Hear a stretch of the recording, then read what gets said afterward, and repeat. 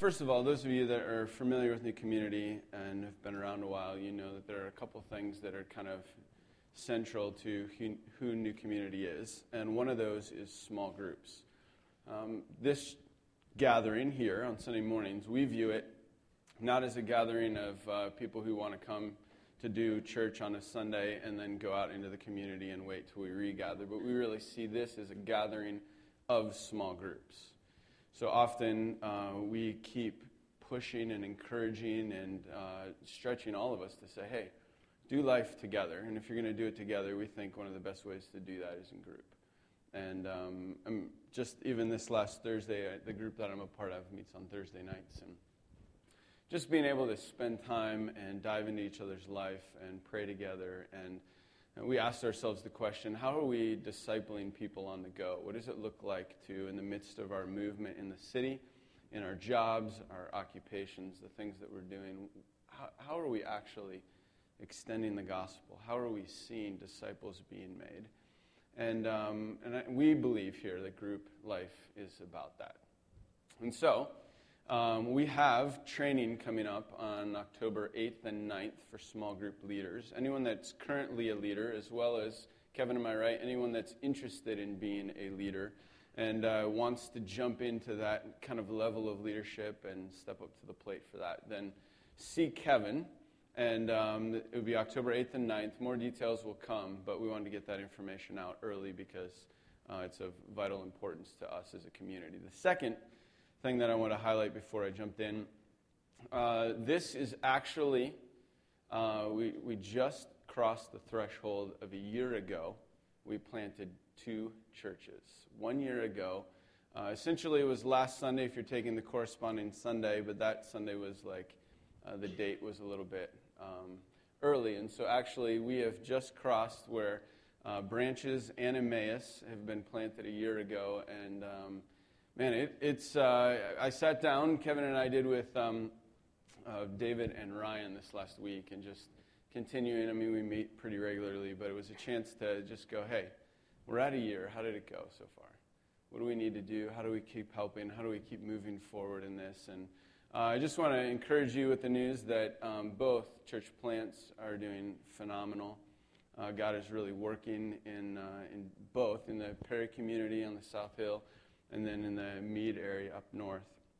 So they had baptisms on their 1-year anniversary. They had ways to kind of dive into the community and into the city. And so just really encouraged that God's continuing to do that. And I make that announcement for 2 reasons. One, to say, man, keep praying for Branches and for Emmaus. I would also encourage you to pray for Vintage, Olive Branch, and the Vine. We want to see God continue to move in those plants and to do great things in this city. But the other reason I announce it is this. Our hope and plan is to plant again about 1.5 years to 2 years from now. And I mention it now because we have been talking for quite a while. I mentioned it at the annual business meeting. So for all like 5 of you there, you know this. But at the annual business meeting, we kind of went over the fact that one of our goals was to hire someone, bring them on staff, have them be with us for a full year, kind of learn in this community, and then go out and plant again. And we spent a lot of time praying about it and searching, and we found, he's not here this morning, but Jeff Reinhardt and his wife Christy and their 2 daughters are going to come and be a part of our community. They start October 1st. The goal is 1.5 years from now that they would plant in the Coeur d'Alene area.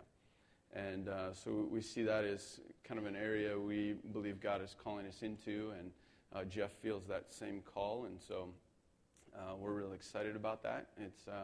They'll start October 1st. You'll see them around a bunch when they begin. We'll introduce them again, but just excited to have them on staff, excited to move into this next phase again of us continuing to plant. So group is obviously the center and the core of what we do.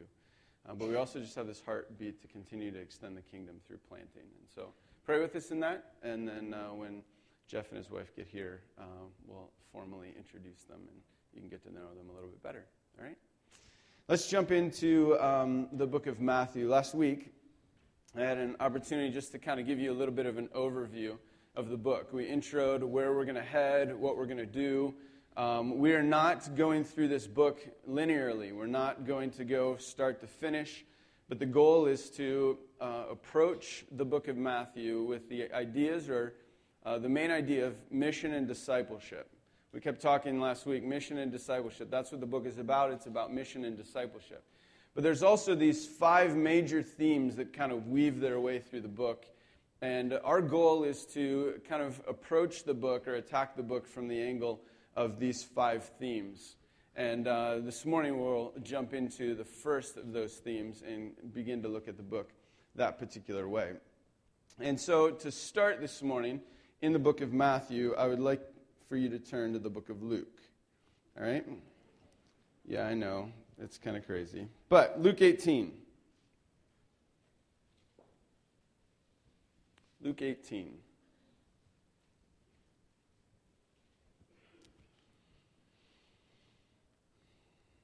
In Luke 18, verse 10, it says this. Jesus is telling a parable to the people.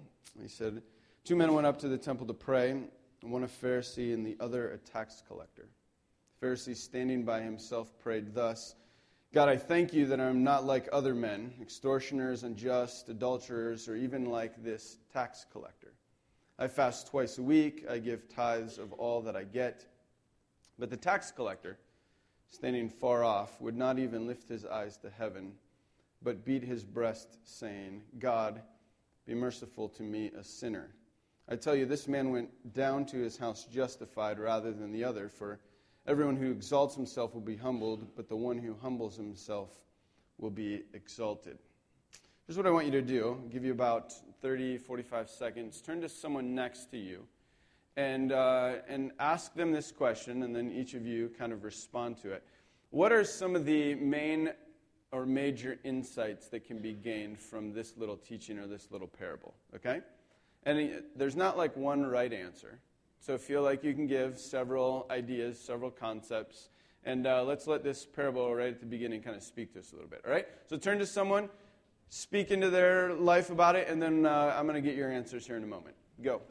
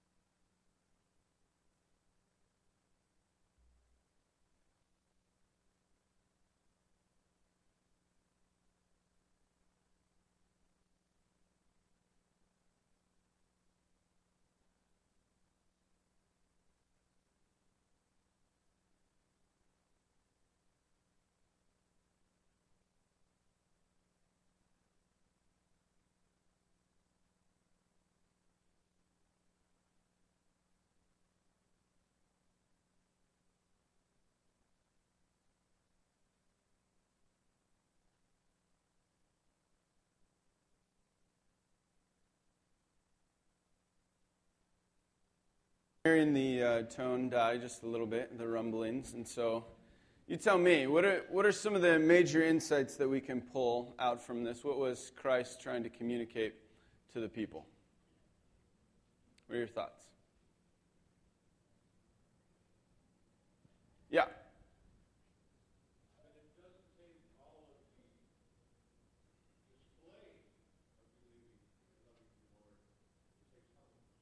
That's great. It doesn't take all the display or the outward signs of believing and loving the Lord, but it takes this inward humility, this humbleness. Good. What else? What are some other insights that can be gained? Yeah. It's not about works. It's about grace. Excellent. Any others? Yeah.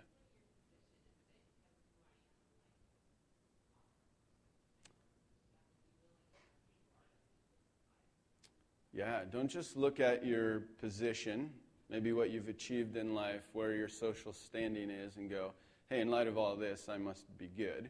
I must be okay. But rather, evaluate your life, consider, and all of us need to kind of bow the knee and repent. Good.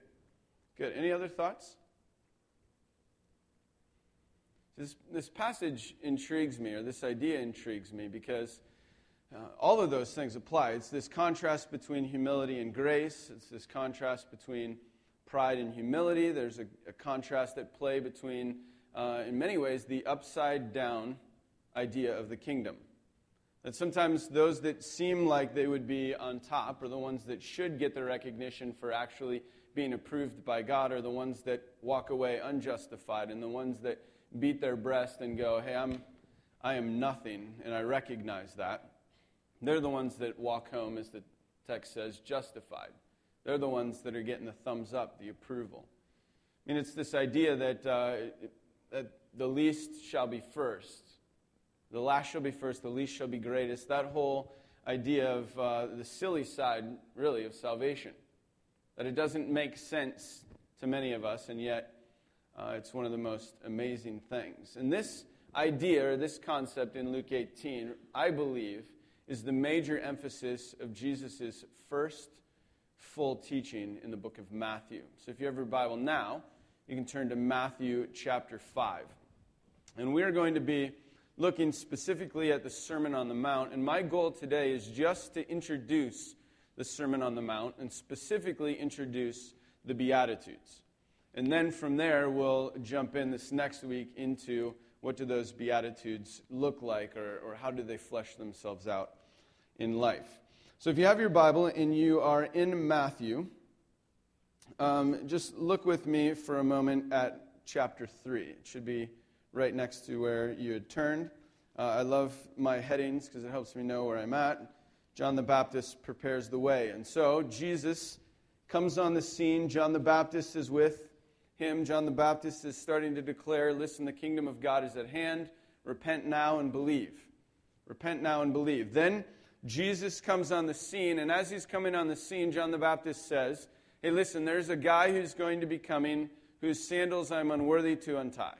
There's a guy coming that is so much greater, so much better. He is the full representation of everything that you would want and could ever imagine in God, because he is God. And so he kind of outlines this person coming. Jesus comes on the scene. First thing he does in his quote-unquote public ministry is he's baptized. Before all the people, he gets this approval from God or from himself, where God the Father from above says, this is my Son, I'm pleased in him. The Holy Spirit shows up on the scene. The full Trinity is present. God right there kind of declares, Jesus is here, the kingdom is at hand, and everything will begin with his public ministry now. Now it's interesting, as soon as that public ministry begins, chapter 4, Jesus immediately goes to be tempted. He goes into the wilderness. Generally, most people, just a little side note, don't start their public ministry with 40 days in the wilderness. Jesus did. He went there, he was tempted, he was tried. He comes out the other end, and at the end of chapter 4, he says this, if you look at verse 17, Jesus began to preach, repent, the kingdom of heaven is at hand. Scroll down a little further. Verse 23, he says this, and he went throughout all Galilee, teaching in their synagogues and proclaiming the gospel of the kingdom and healing every disease and every affliction among the people. So he comes out and he begins to do ministries, declaring the gospel of the kingdom, and he's healing. It's a holistic ministry. It's not just about the soul, but it's about the body as well. It's not just about the mind, but it's about the heart. The goal is that in all of who you are, I want to transform you into understanding who the king is and that there's a new kingdom. So he comes on the scene and he begins to declare that. Scroll with me to chapter 9 here for a moment. And you can just keep your finger in chapter 5. And then in chapter 9 it says this, right around verse 35, Jesus has shared this sermon. He begins to heal, begins to put into practice what he was speaking. And then verse 35 it says this, and Jesus went throughout all the cities and villages, teaching in their synagogues and proclaiming the gospel of the kingdom and healing every disease and every affliction. It sounds familiar, right? Because it's basically word for word the exact same thing said in chapter 4. In between these two statements, In between these two ideas, that this is what God's ministry is about, this is what Jesus has come on the scene to do, in between that is a major teaching that we refer to as the Sermon on the Mount. That Sermon on the Mount kind of begins to outline a portion of the book that would be identified as the teachings on ethics in the kingdom.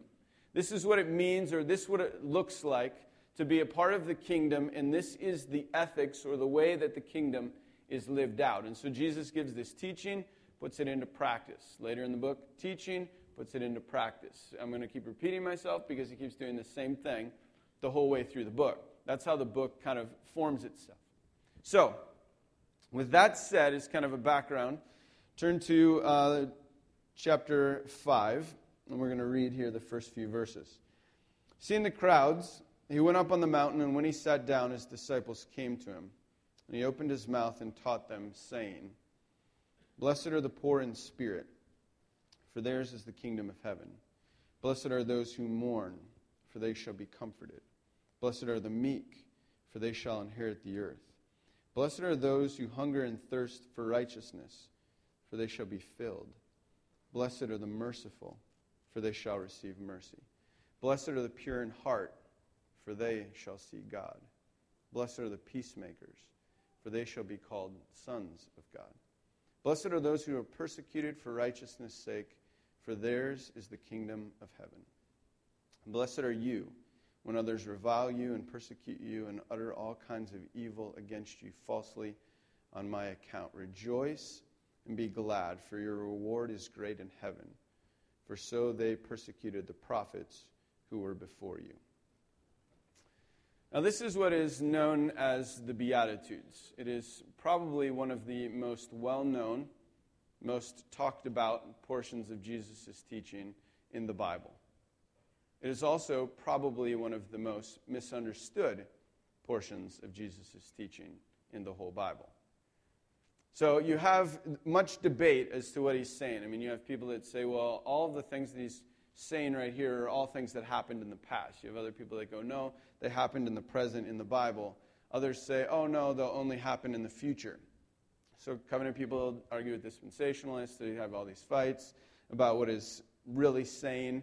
Some go, no, it's really all about salvation, that these are kind of the steps that you take to come into a relationship with God. Other people go, no, you're an idiot. That's not what it means at all. It really means that it's about sanctification, that once you're saved, you begin to do these things, put these into practice, and then suddenly you become like Jesus. So there's all this debate, and primarily it centers around three ideas, okay? The first one is this, that the Beatitudes are requirements to get into the kingdom. They're like a to-do list, if you will. That the Beatitudes are looked at in that regard, that if you do these things, you get these results. In fact, you'll see charts like this. If you want to be poor in spirit, then you get the kingdom of heaven. If you mourn, you will be comforted. If you're meek, you'll inherit the earth. The list goes on, right? I do this, I get this. I remember when I was in junior high or in high school, and one of the parents came in to teach on this idea of the Beatitudes. And it's like, if you do this, you get this. And I'm like, I'm not even sad, but I've got to figure out how to start mourning. Because if I can mourn, then I'm going to be comforted. And I like that. I think it's cool to be comforted. So maybe and I'm really confused. You know, I'd go to school and I'd be like, come on, persecute me. Let's do it. It's going to be awesome. I need this. Come on. And really, we get this idea that it's a to-do list. You do this, you get this. Let me read you this quote. This sermon, he's speaking of the Sermon on the Mount, therefore, is not a list of requirements, but rather a description of the life of a people gathered by and around Jesus. To be saved is to be so gathered. And that is why the Beatitudes are the interpretive key to the whole sermon, precisely because they are not recommendations. No one is asked to go out and be poor in spirit or mourn or be meek. Rather, Jesus is indicating that given the reality of the kingdom, we should not be surprised to find among those who follow him, those who are poor in spirit, those who mourn, those who are meek. Moreover, Jesus does not suggest that everyone who follows him will possess all of the Beatitudes, but we can be sure that some will be poor, some will mourn, and some will be meek. The Beatitudes are not a list of requirements. They're not a to-do list for you to gain somehow this approval or this standing with God, or to get some of the things that you hope to get, because if you act one way, you get the reciprocal reward. They're also not ladders. Some people see the Beatitudes as a ladder. Okay, what I mean by that is you start out at the bottom of the ladder. At the top of the ladder is like perfect communion with God. Like you're in the best place you can be. You relate really well with him. You've grown in this intimate relationship with God. And so every kind of beatitude is a stepping stone toward that ultimate goal. So it's like a ladder. And if at any point, like, you're climbing the ladder and you just pull one of the rungs out, you're going to fall through, because you have to have the one before you have the next. And so we have to be poor in spirit, and then we can move up to mourning. After we mourn, we can become meek. And there's like this progression. And I guess the ultimate pinnacle of progression is that people will revile you, persecute you, and utter all kinds of things about you. And so we create this ladder approach to the Beatitudes, one before the other, and so on and so forth. And all of that leads, I think, to this kind of third idea of the Beatitudes, and that's about approval ratings. Sometimes we see the Beatitudes as like this divine approval rating system, that if we have these certain things, and this is where the to-do list and ladders comes into play. You do these things, and somehow now God is approving of you. I mean, we live in a world of approval ratings, do we not? I mean, you look everywhere. TV shows false scheduling is based on who approved of the shows before the next set comes out. So they drop the ones people don't like. They add more of the ones that people like. That's why we have like CSI New York, LA, Milwaukee. You know, I mean, it's like, oh, this is working. Let's just keep repeating it, right? I mean, that's what we do, because they've got the approval ratings. Some shows are complete approval ratings. I mean, if you sing well enough, you get the approval rating, you move on to the next week. If you dance well enough, if you make out with enough guys, you just keep moving on. That's the way it works, right? And so we cast our votes, we call in, we do whatever we need to, and then all of a sudden we've got this approval rating system. We do it to presidents, we do it to Congress. Every week they put out the NFL guide to coaches' approval ratings on the week before. We also, it's funny, we do it with our professors. A lot of college students in here, you've probably gone on to ratemyprofessor.com. If not, check it out. There's a million professors on there, and you can hate on one also, right? I mean, that's what we do. We like throw all this information out in approval ratings. I was on CNN just this last week, and God even gets in on the mix. This is what showed up on the screen. I love this. If God exists, do you approve or disapprove of its performance? I love that. If God exists, do you approve or disapprove of its performance? In case you were wondering, I cast a I approve vote. And just to see the results, I clicked, and here's the results. 39.56% approve, 57 disapprove, 3.3 people don't even know what we're talking about. I don't know. I don't know.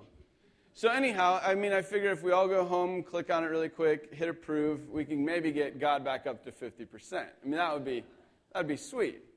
But we have approval ratings all over the place. Our society is kind of built on this idea, and I think within the church, we have subtly bought into the idea that we are in an approval rating system with God. That if we can do a certain number of things, that we somehow begin to see the tangible expression of God's approval in our life. I mean, if I was to ask you, what are some of the typical ways that people would say, this person must be approved by God because this is true in their life? What would you say? What are some of what we typically go, oh, they must be in good with God because their life looks like? They go to Bible school, okay? What else? They have a good family. Community service. They're rich. Keep going. Successful.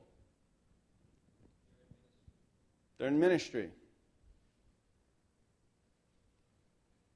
How else do we define approval or go, man, that person has to because they have possessions or because they're doing all of the right things? Or are there any others come to mind? Kids go to church. Always cheerful. Maybe their life is easy. I mean, if you think about it, we create these systems. So we say things like, well, they must be approved of God because their life seems comfortable, easy, and everybody likes them. Right? And the Sermon on the Mount is in direct opposition to all these things I'm about to say. Sermon on the Mount goes, actually, no, you can be persecuted and people can hate you. And your life won't be good. But that's okay. You're still in the kingdom. You're still approved of God. Or it says things like, possessions was brought up. And in the Sermon on the Mount, if you look at it, it goes, hey, listen, desire of possessions is a complete antithesis to the life in the kingdom, where you put other things first, and then everything else will be added onto you. Or if you consider, some people go, hey, if I follow all the rules, then that will show that I'm approved of God and that God will approve me because I'm doing that. And Jesus says in the midst of this sermon, hey, listen, unless your righteousness is that of the best of the best of the best, then it's worthless, and I don't approve. Or you hear at the end of this sermon, people who go, Lord, we prophesied in your name, we did miracles, we did all this stuff. We must be approved by you. And he goes, who are you again? I never knew you. I don't know who you are. And then basically goes, sorry, not approved. And so all these things that we set up as the ideal, the approval rating system, the to-do list, the check the box, the ladders, all of that, the Beatitudes directly oppose and say it's not about that. So if it's not about to-do lists, it's not about ladders, and it's not about approval ratings, then what are the Beatitudes about? What are they, and what are they about? Well, first of all, the Beatitudes are pronouncements. Beatitudes, quite simply, are pronouncements. Beatitudes is a Latin word basically meaning happy or blessed. Really, the better translation is not happy, but blessed or fortunate. So he's saying that blessed are those who've received the kingdom because they have God's favor, they have God's approval, they have God's endorsement. God is essentially saying to them, fortunate are you. Things are well off for you. Things are good for you if you understand that you are a part of the kingdom and you already possess the rule and the righteousness of God through Jesus. That's the key, that it has to be through Jesus. So Jesus is coming on the scene to people who've already said, I see you as the king of this new kingdom.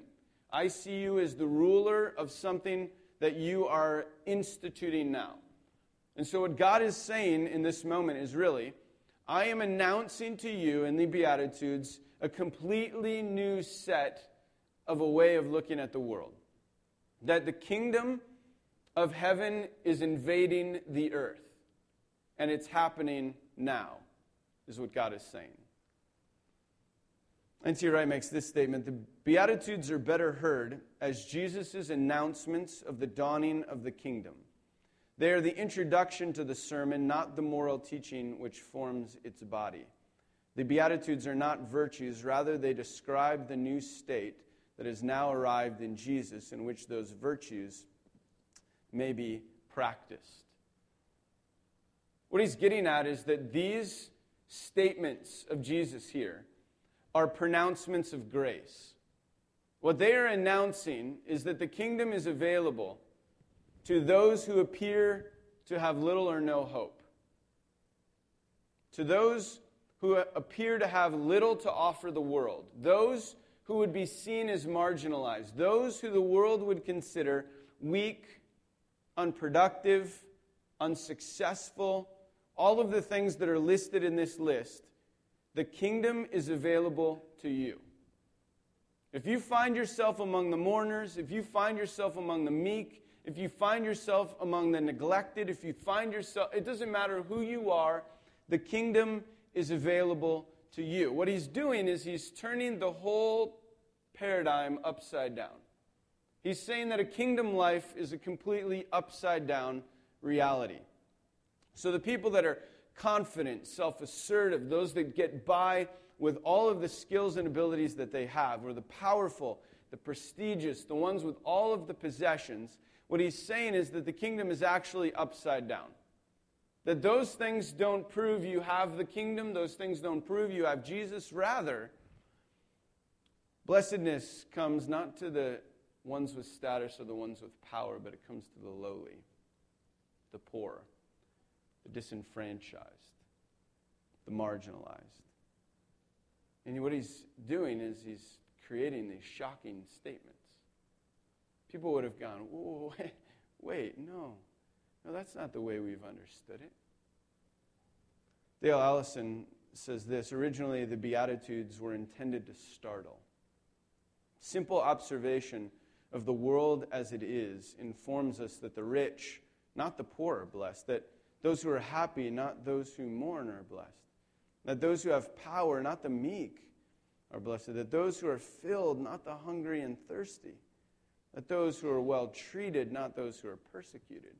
You see what he's saying? So the Beatitudes have things backwards. To take them seriously is to call into question our ordinary values. What Jesus is doing is pointing people back to this little parable in Luke.